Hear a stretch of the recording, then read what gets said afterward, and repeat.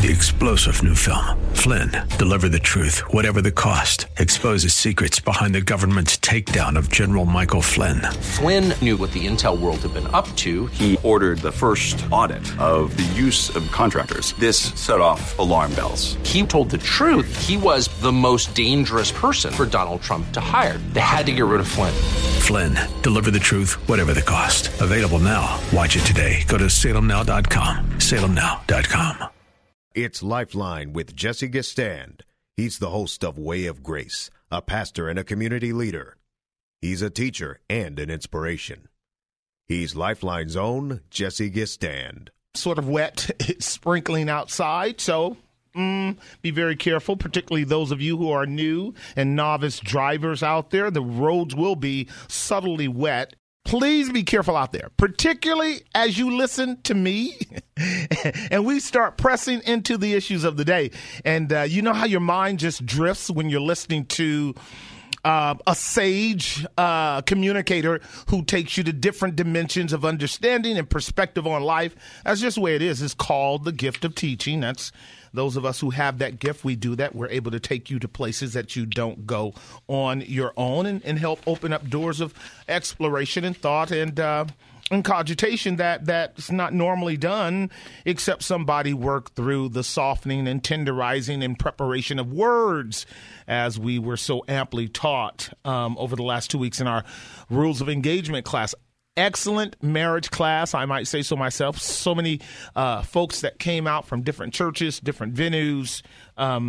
We had a fabulous time. If you really want to benefit from a Rules of Engagement around marriage, in a way that presses into even the deep, profound intimacies of sexual relationships, you want to catch our classes online. I think you can find them at grace-bible.com.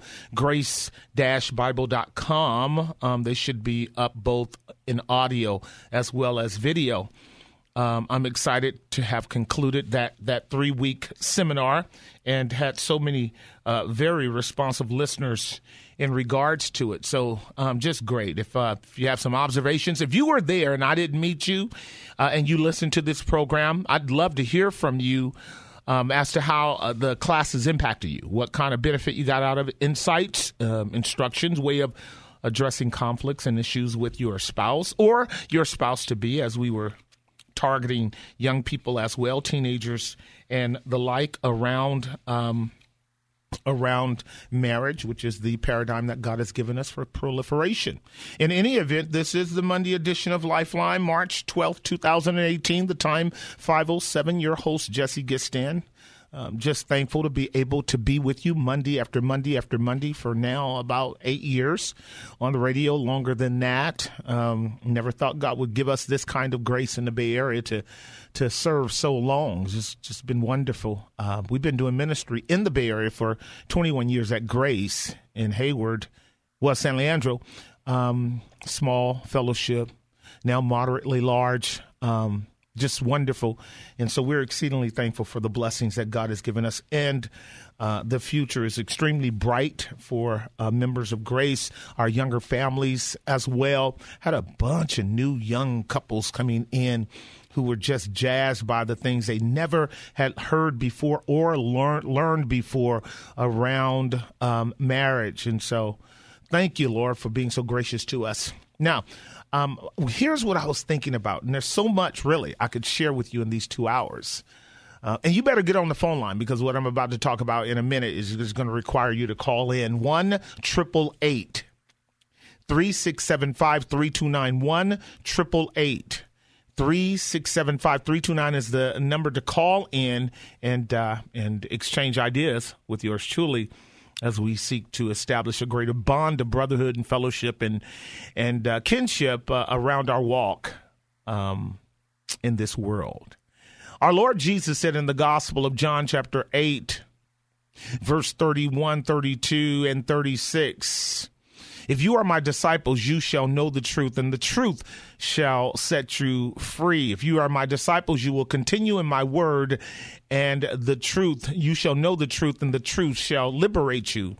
And liberation of the truth is really the ultimate rescue that the redemptive paradigm of the gospel offers to sinners who are in bondage to the falsehood of this world system and the diabolical one himself who controls the hearts and minds of lost men and women.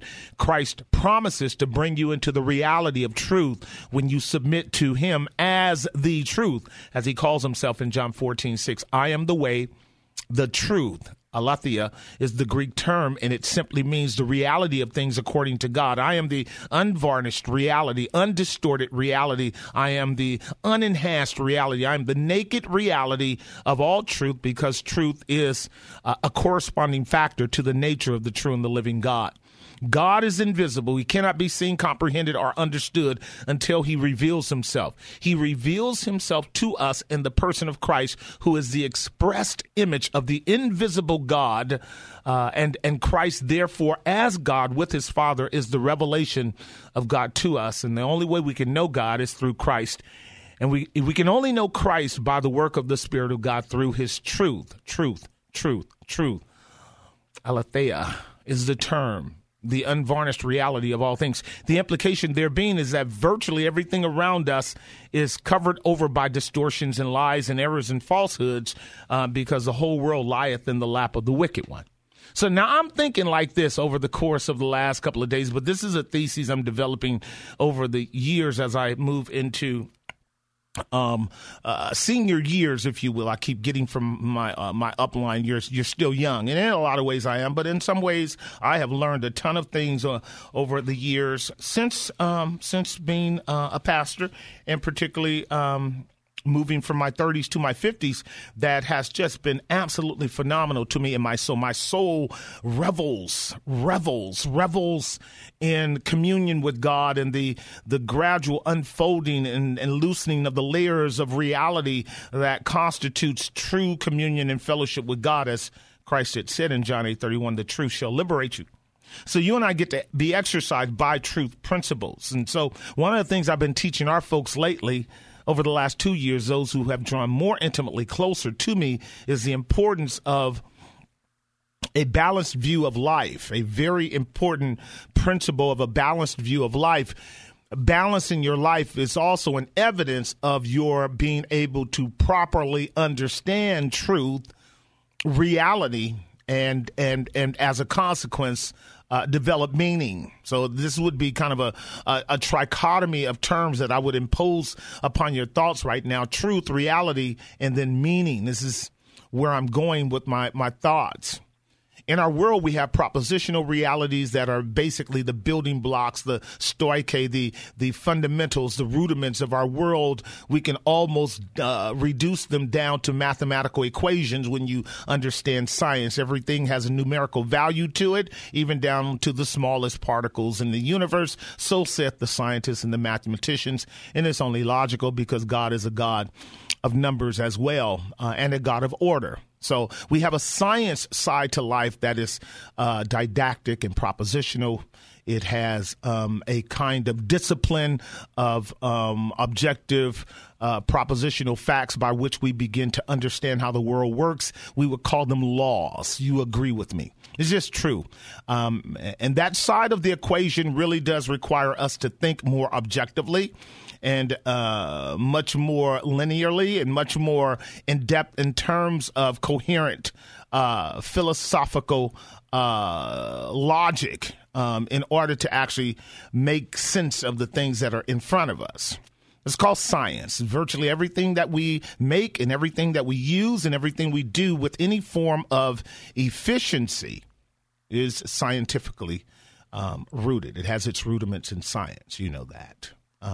You're not going to walk anywhere, go anywhere, do anything where there is a successful excursion from point A to point B where we cannot give you a science behind it. But the other part of life is not just the facts concerning the linear realities propositionally and mathematically about what we do, which are so essential to maintenance. But then there's the art side of life. So we talk about the art and science of life, or the science and art of. For instance, the science and art of hermeneutics, biblical interpretation, or the science and art of homiletics, biblical communication, and the science and art of life, and that's what I'm talking to you about right now, the science and art of life. Those two, that sort of dichotomy is essential for you and I to really find a balance. If we're so egg-headed that we are leaning almost totally on the scientific side, we will miss a critical component in the nature of God revealed in creation. If we're so bent on the pure cerebral facts of what we might perceive to be as truth or reality, which is our own, epistemological assumptions and assessment, we're still going to miss the reason for which God created everything. So I say that God created everything in a logical, coherent fashion because that's his nature, but he also created it in an artful way because that's his nature too. God is beautiful. God is glorious. God is magnificent. God is complex. God is exquisite. God is wonderful. God is good. God is gracious. God is kind. God is an amazing experience. And we agree with that when we just look at creation. Creation is phenomenal along those lines. It's not just scientifically awe-inspiring. It is aesthetically beautiful. Can I get an amen? And as such, what we do with creation is we begin to know God a little bit better, as Romans 1 plainly puts it, as Psalm 8 puts it, as Psalm 25 puts it. So many passages. The earth is the Lord's and the fullness thereof. Creation was made by God in order that God's glory and Godhood would be made manifest in it. Glorious, glorious. So what do we do when we look out at creation and it serves as a mirror to us of the nature and character of the true and the living God? We find joy. Even the most rudimental pagan finds joy in creation. But we also find challenge. We also find trouble. We also find struggle. We also find what? Pain. We also find what? Difficulty. We also find what? Surprise. We also find deliverance. We also find recovery. We also find, let's say, a cyclical pattern of life. We find reciprocation. We find a fashion of a human experience that allows us to cycle through things again and again until we actually learn how to manage. So that's the part that I want to talk about too. Why it is that we have to be able to understand truth in relationship to reality and then find the ability to actually to produce and discover meaning out of life. The difference between a well-balanced human being and a person that's on the brink of insanity is not knowing how to hold in tension truth, reality, and meaning. Well, meaning becomes the evidence and token and fruit of your being able to assess truth and reality. So now, I've said it before, truth and reality are not one and the same. Reality can be a reflection of truth, but reality is not always true. And so I would put an S on the end of reality and say we all have realities. Right? You will hear people frequently say your truth is your truth and my truth is my truth, but that would be a small t. That would be part of the relativistic ideology of this world system. But ultimately, there's only one truth. And that one truth is the basis of everything that exists, whether it's truth or non-truth. And so our realities could be real realities to you and me, and yet they not be true. So now when you deal with the truth can be difficult. It can be painful. It can be hard. It can be challenging. It can drive you crazy. In fact, that's what the Jews did with the truth when he came. They killed him because they didn't want to have to deal with not only the realities that emitted itself through the truth, it's the metaphor then being the light, but they didn't want to have to be obligated through those realities to have to now bring about a meaningfulness to what they are now experiencing, because a meaningful conclusion of the realities that came out of Jesus Christ would have been that the Jews were wholly deceived and under a falsehood that was leading them to hell under the deception of the enemy, the wicked one, the devil. And so they chose to deny the truth and oppose the truth and kill the truth. And that's what I'm saying that we can do with life if we're not careful. We can destroy ourselves in an attempt to deny the reality of things that demand us to draw a meaningful conclusion on them. So now how do you live a balanced life? I'm going to be philosophical for a minute because I want to draw you into our object lesson today. How do you develop a balanced life? I'm going to help those of you who are already predisposed by a humble disposition to be taught the way that you develop a balanced life. And a balanced life is something that God delights in. A just and balanced weight is the Lord's delight. False balances are an abomination to God. He didn't make you for you to be so extreme that you don't know how to live within the balance of the beauty of aesthetic realities and availabilities to you over against the objective structural systems of science and propositional facts. He means for you to hold them in tension. You have to believe that there are laws that get that plane up off the ground, but you also have to enjoy the fact that in that plane you have air conditioning, you have servers that are ready to give you food. You also have wonderful programs that can mediate between the time you started and the time that you end, so that by the time you get off that plane, guess what? You had a pleasant experience. That is the balance between propositional realities, the laws of gravity, the laws of flight, etc., and the artistic beauty of being able to do it in a way that we can call swagger. Right, enjoyment. So I'm talking about learning how to swag in the truth. Can you do that? Learning how to swag in the truth, so that we are not finding ourselves deluded by extremes. Yeah, that's good, isn't it? A healthy mind is able to look at the truth through realities that are building blocks of personal experience, draw conclusions that are meaningful, and then live a life that's productive, fruitful, and helpful in society, as opposed to being a hermit or being somebody that's so militant that they want to destroy everything in the world. An anti-missional, anti-societal individual is unhinged from realities and therefore unhinged from a meaningful life. What's going to make you and I happy is to have a meaningful life, I don't care how small our tenure is. I don't care how little money we have or what our circumstances are. You and I can be, we can be in a convalescent home and still have a meaningful life, So when I come back from the break, what I want to talk about is the Black Panther and all the implications drawn out of it. And I want to find out if you know anything about how to see the gospel in everything in life. So get your pens out, because I've got a few notes that you can take if you want to learn how to deconstruct realities and manage them in order to be able to see God's glory in it, or the ways of the wicked one, or maybe even both. This is the Monday edition of Lifeline. The number is 1-888-367-5329, 1-888-367-5329. I'll be right back.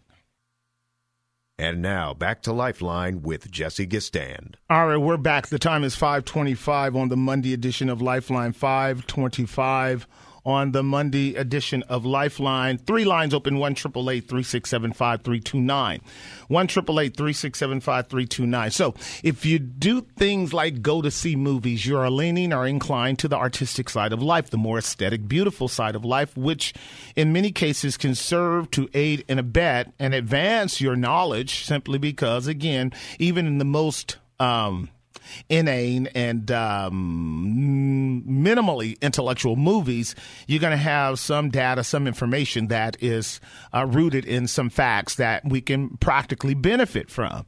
What I like about a lot of the movies that have come out in the recent decades is that many of the movies, not all of them, and I'm not a movie buff, I could easily say I go to a movie maybe once a year, and that if that much, to be honest with you. I will catch movies on Xfinity from time to time when they don't cost much, because I'm just not into paying a bunch of money, but also because when I watch the trailers, if I understand the political underpinnings and maybe even the sort of philosophical assumptions, and certainly if I find a radical anti-Christian sort of inference in the movie or implications, then basically I'm just not going to support those kind of things. But it depends on my mission. But when I come across a number of good movies that I like, and I'm one of those underdog guys. I like the underdog. I like the person that's behind the gun. I like the individual that everybody counts as out and, wants to just trample underfoot, simply because that's the nature of the gospel and redemption. I gravitate toward the weakness so that one can see how God can cause all grace to abound, how he can confound the wise through the foolish, how he can subdue the powerful through the weak. That is the paradigmatic nature of a God who works in these kinds of paradoxical ways. And when a person becomes a Christian, he understands that. He's able to look for the loser and say, wait a minute, he ain't completely out yet. So in this movie, there are about 10, 12 things I jotted down real quick: geographical topography, cultural context, political underpinnings, social tensions, moral objectives in the movie, etc. And I'm talking about the Black Panther, by the way, one now. If you want to call and tell me what you saw in it, that would be great. 1-888-367-5329, 1-888-367-5329. I completely and intentionally avoided all of the sort of Facebook and social media responses to the movie because, everybody has an hostile opinion about everything that anybody does and says. So cool. Y'all have at it. That's the free market system.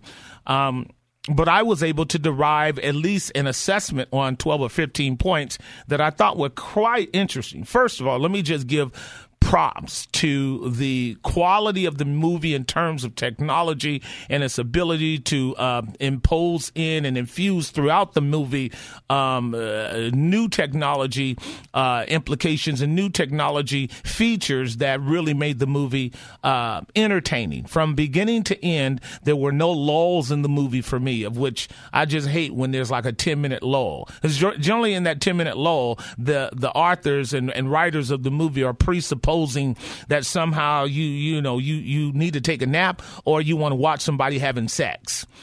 Because sex is always the hook in all of the movies that are carnal in nature. You guys know that. The liaison before the drama, and then, back to all of the superhero tactics going on. And not to say that we didn't have some of that going on in the movie. Sister Girl was the heroine's kryptonite in a lot of ways. All right, so there are a bunch of things that I'm going to do. I'm going to let you make your point if you want to call 1-888-367-5329. But I'm going to share with you what I think is really an important thing to do whenever you enjoy the arts, so as to make sure that you don't end up being a vain person.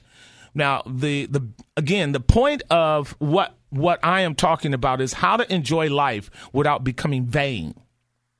How to enjoy life without becoming vain, and how to understand life without becoming irrational.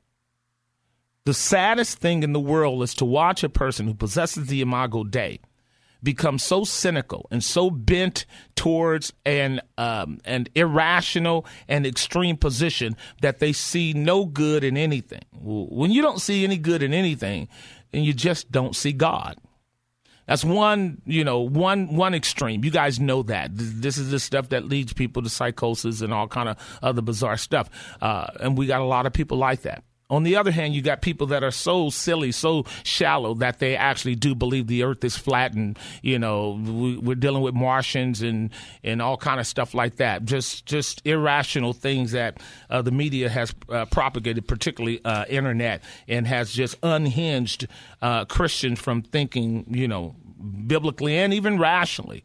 And going into those extremes, you exclude yourself because you're super brilliant, smarter than the rest of us, and know things we don't know and see things we don't see. To the law and to the testimony, if they speak not according to this word, it's because there's no light in them. We can enjoy this world, like the scripture says, use it, but don't abuse it, but learn from it. So here's the first question that I'm going to raise. What did you see in the movie? How did the movie impact you? What elements did you learn from it? And then I'll lay on top of that several of my points so that the people who are listening for what I have to say won't be upset by me not getting to them. I'm going to go to line number 1 before I take a break and deal with Ken in Los Gatos. Ken, are you there? Ken, going once? Ken, going twice? Ken, going 3 times. Let's go to line number 2 and talk with Tanshia in Hayward. Tanshia, are you there?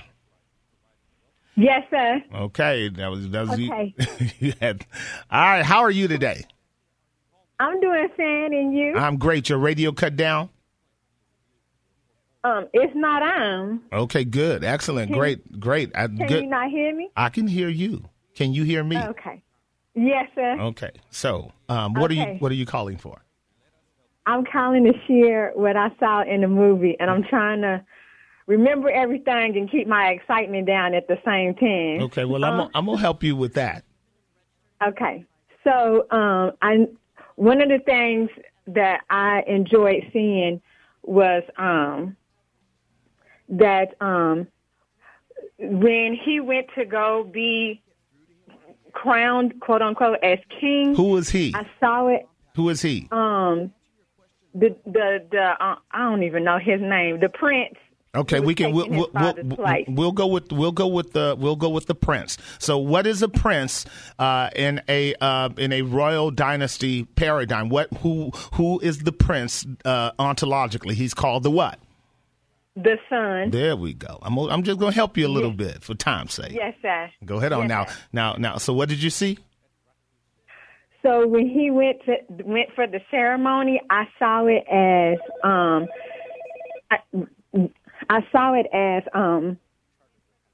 in the last days when Christ, he's already taken the throne, but when we all get to be there, the final celebration where we all get to be there and see him. So I'm not really sure what it's called, but that celebration, I saw that celebration. Mm-hmm. That would be called the coronation. The coronation, yeah. Yes, sir. Mm-hmm. I saw that, and also I saw how, and it's not in chronological order in terms of how, because Christ has already Don't go aside. Don't go aside. You're gonna mess up. Don't do that. Just tell me what you see. Okay.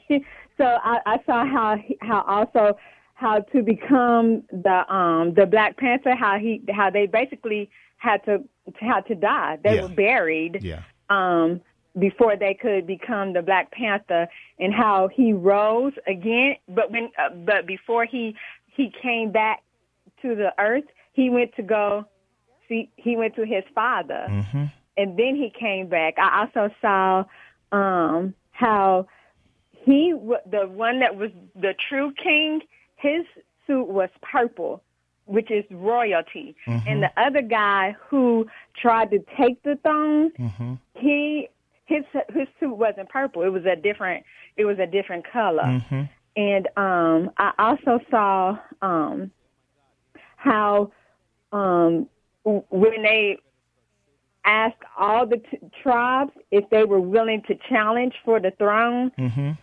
everybody else, they stood down. They were submissive, because I saw it as in a way of no one could take the book but Jesus Christ. Okay. I saw that. I also saw how the prince went to go get his bride, mm-hmm. the woman, mm-hmm. Which is the church. Mm-hmm. And then I also saw in their island, I saw two things. I saw God's kingdom, mm-hmm.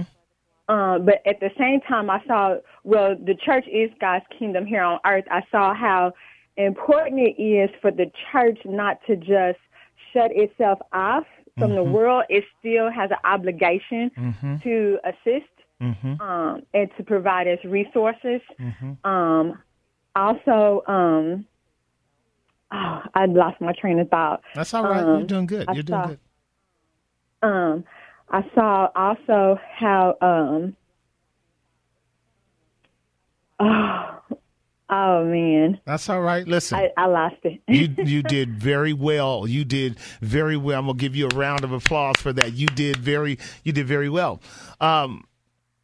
There's a lot to the movie. And so for you to be able to maintain a crystal centricity throughout it meant that you enjoyed the movie from a New Creature perspective. There's a lot there, and hope you continue to listen throughout the course of this program, because I'm going to touch on stuff that I believe needs to be articulated. I got to take a break. 3 lines open, 1-888-367-5329. I am taking calls on this topic this hour. I'm not taking any other kind of calls, okay? No side calls.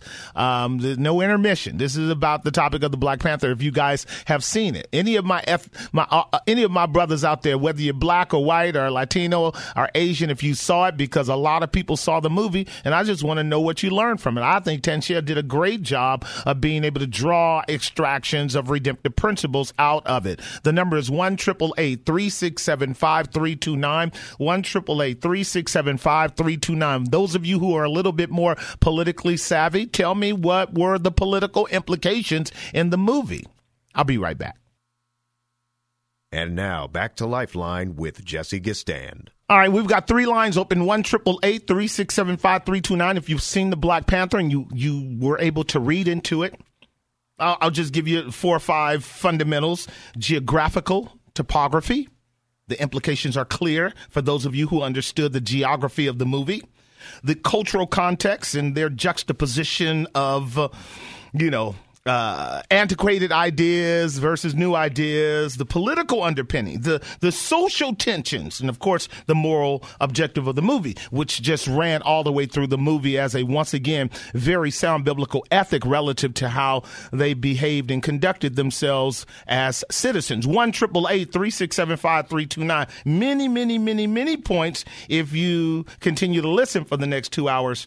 Our next hour and a half, hour and 15 minutes, we'll be able to kind of just build a framework around redeeming the movie. Tanshia did a great job. I am wanting to go to line number 1 and talk with Deborah in Oakland. Deborah, are you there? Yes, sir. I didn't see the movie. Well, we can't talk. Well, I would like to talk to you sometime. So we can do that, but we can't talk now. So I'll talk to you later. Thank you. 1-888-367-5329. Bless Deborah, but we can't be talking on the phone about personal stuff. So I want you to call 1-888-367-5329 because I don't want to divert. I want to know, did you see the movie? I mean, the movie made something like $300 million, $400 million. So that means some of y'all saw the movie. And maybe you didn't get nothing out of it, but some of y'all saw the movie. I just want to exercise a dialogue with you around it before I lay out some of the things I saw. Let me go to line 2 and talk with Arbus in Oakland. Arbus, did you see the movie? Yes, I seen the movie, and at first I was like, am I seeing what I think I'm seeing? And what does that mean? I don't know what that means. Well, because I was like, am I seeing the gospel in this movie? Okay. Because it kind of like hit me like, okay, am I seeing this? Mm-hmm. But towards the end, when they came and they were teaching, they came back to Earth, mm-hmm. and they were teaching the little kids that were playing basketball. Mm-hmm. So they began to like teach them what the spaceship and stuff was. Right. What came to my mind is that the kingdom of heaven is not revealed to just anybody. That's right. It takes God to reveal the kingdom of heaven to us, and like the young man that wanted to just take the throne, take the kingdom for himself. He was like presumptuous. He felt like I trained all my life to have this position, and I want to be in this position.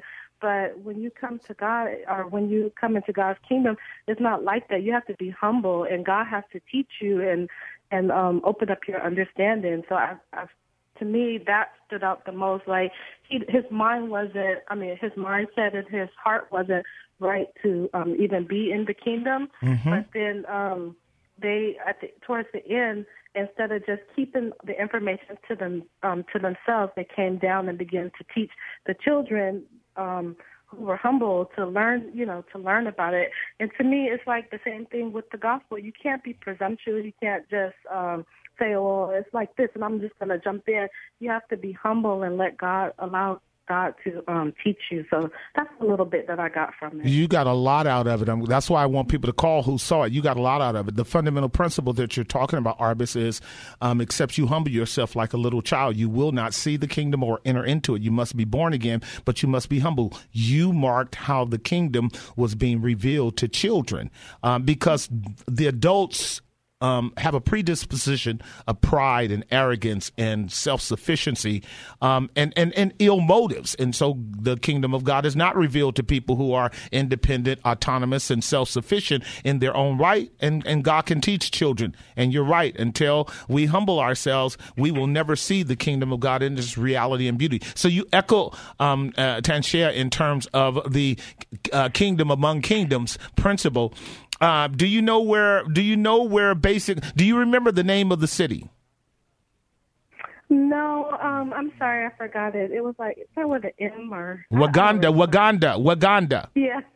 Okay, so I'm asking you guys to talk to me now, because the movie is not just made out of whole cloth. It's not just a theory. It's rooted in geography. It's rooted in politics. It's rooted in science. It's rooted in culture. It's rooted in ethnicity. It's rooted in theology. It's rooted in mythology. It's rooted in a number of things. And I just thought maybe some of my folks would be able to do that. But I am so thankful that Tanshea and Arbus spoke in. So all the lines are open. 1-888-367-5329.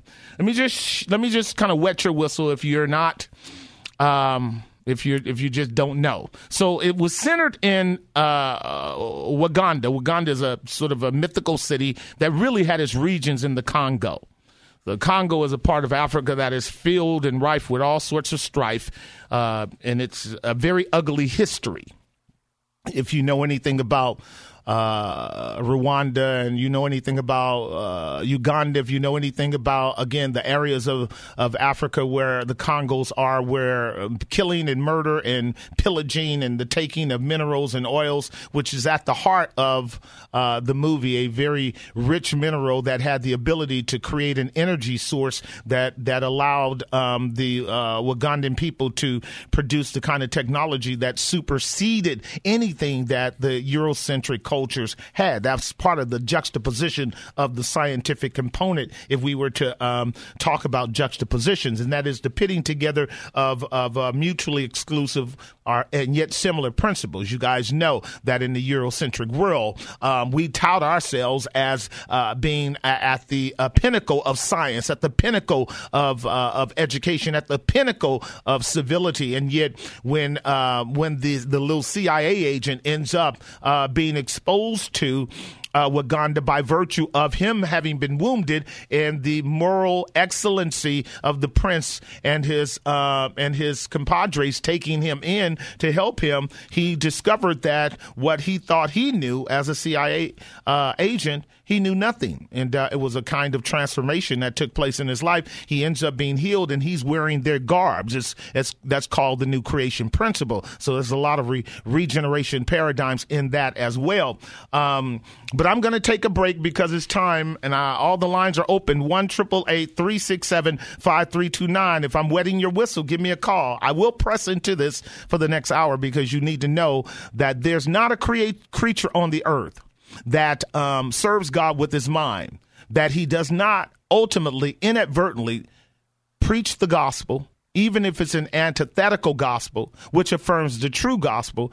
He didn't intend it, but God uses everything to affirm the fact that we all live, move, and have our being in God. The number is 1-888-367-5329, 1-888-367-5329. Give me a call. I'll be right back. And now back to Lifeline with Jesse Gistand. And we're back. The time 5:52. One line open, 1-888-367-5329. One line open, 1-888-367-5329. We are deconstructing the Black Panther. The Black Panther, and we are working through the framework of the movie. Its geopolitical implications, its cultural context, its political underpinnings, its social tensions, its moral objectives, and its redemptive framework. And I'm so glad that my folks from Grace are calling and chiming in on it. I'd love to hear from others, because I'll be honest with you. Can I be honest with you? The stuff that I've heard about the movie really is about political pro and cons. That's a shame, because I know while the movie was designed to speak to those factors, the greater underlying objective of the movie was much more moral than that. By the way, before I go to the phone lines, because they're all full, my wife was just jazzed by her Amazonian sisters. those sisters got down. They just straight got down, handled their business, had me excited. Because I was sitting by the Amazonian sister. I said, boy, me and my wife met in the Amazonian jungles of Oakland. I defeated her, and she said yes. And so, she was super excited, super excited. I'll raise that question because they didn't do that by accident. Why Amazonian sisters as the protectors of the prince and the king? Who knows the history of warrior women and a particular warrior king, if you will, leader in history who made his way into the Roman Empire? I'll leave that for you. You're supposed to be smart enough to know this stuff. I'm old. I ain't been to school in, 30 years, 40 years? No, 30 years. Let me go to line one and talk with Coach in Hercules. Hey, Coach, how are you, bro? Wakanda forever, brother. Yeah. Talk to me. Well, me and my wife, we were listening, and Tansha did a great job. She sure did. She's awesome. But one of the things, the implications that I wanted to piggyback on what she said, and not to be redundant, one of the things that I saw, because I've seen the movie several times now, was how they had to show their marking of who they were by pulling their lip down. Uh-huh. And that's like the mark of the forehead of the knowledge of the gospel that is shown to us by other believers, that we're marked. The Bible says that we're marked, the marking of the forehead. So their mark was a visible mark that you could see. Our mark is a spiritual mark. And yet, in a sense, not. In a sense, you're maintaining a synthesis, Coach, between the mark of the elect versus the mark of the beast. That's why the book of Revelation has to be understood symbolically as opposed to literally. Not that it doesn't mean that it's real. I'm just talking to the larger audience that gets caught up in the Tim LaHaye and even, unfortunately, David Jeremiah is doing the same thing right now. But the mark is always a token of one being part of a kingdom, and we have the mark of the Father in our forehead. That's Revelation 14, and it's seen by those who can see because they're part of that kingdom. It's not seen by those who cannot see, who are not part of the kingdom. So that was a clear indication of the exclusivity of the gospel and the doctrine of election. Yes, exactly. Thank you for pulling that out even further. That's my job. That's just what I do. Well, I love my pastor. The other thing was that how the general, that sister was so cold, and what she brought out, besides her excellent fighting skills, fighting for the kingdom. Yep. When there was the thought that the kingdom was now in transition, and so not in the right hands, everyone wanted to leave. And she said, no, I'm staying because I'm loyal to Wakanda. Right. And her lover, that he put himself in between her and Wakanda at the time, and he said, would you kill me? She said, for Wakanda, I'll hate, like the Bible says, that I'll hate mother, father, brothers. Absolutely. Sisters. Nothing should come before the love of Christ and the gospel and the truth of the Christ kingdom in us, the hope of glory. Yes. Beautiful. And what I had stated before we got back on the phone, and maybe one of the other callers will chime in. We've got one line open, by the way, if you tried to call in, 1-888-3675-329. These are the Amazonian warrior women of history. And the Amazonian warrior women of history were known to be some of the most effective fighters in the world, the most skillful, knowledgeable, and effective fighters of the world. And they were associated with one black leading general who ended up impressing the Roman Empire because of his abilities to conquer lands. Would you happen to remember historically what his name is? And it was what? That would be Hannibal. That would be Hannibal. For Tansha listening, that would be Hannibal. Muammar Gaddafi had an elite group as well. Absolutely. And that it just meant that our African cultures maintained those kinds of allegiances. And I'll ask you this one before I let you go. In relationship to her loyalty to the kingdom, what she wasn't going to do, which is what a lot of people do, they're groupies in the church. So you know, you're gonna honor the king or the prince while he's in rule, but as soon as he get knocked down, you know, you're gonna take on the next person that tries to take his place. These are what we call groupies. People. Well, I talked about that last week about the kind of friends you may have. Jesus had those kind of friends in his group that left him when it looked bad. David had friends in his group that left him when it looked bad. Moses had friends in his group that left him when it went bad. That sister said, I'm about the kingdom because you can't break order. You can't destroy the protocol just because the king lawfully, the prince lawfully lost. He lawfully lost. He lawfully lost. Yeah, he lawfully lost, but he lawfully lost by an unlawful man. And I want to ask you the question before I go. Who is that unlawful man typifying? Who is the unlawful man typifying? Right, because he lost to someone temporarily, didn't he? Right. And who was that young man who aspired to the throne of which Arbus is saying his heart wasn't right?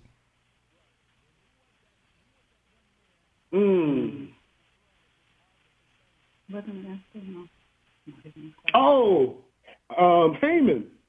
That would be true in our context in our Esther study, wouldn't it? Mm-hmm. But who is Haman a type of? Satan. That's right. Think it through, brother. Who wants the throne? Yeah. Who wants the throne? Yeah. I will be like the Most High. That's Absolutely. right. And then he has a temporary rule.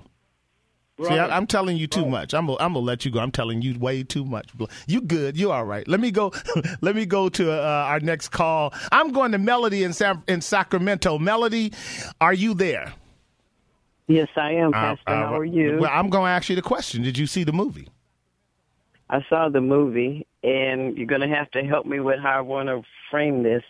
The part that I was going to speak on was, you know, when Jesus took off his royalty to come to earth, how the prince had to, when they had the challenge part, and he had to drink something to take his power away from him in order to fight. Right. So that's what I saw, is Jesus coming from heaven to earth.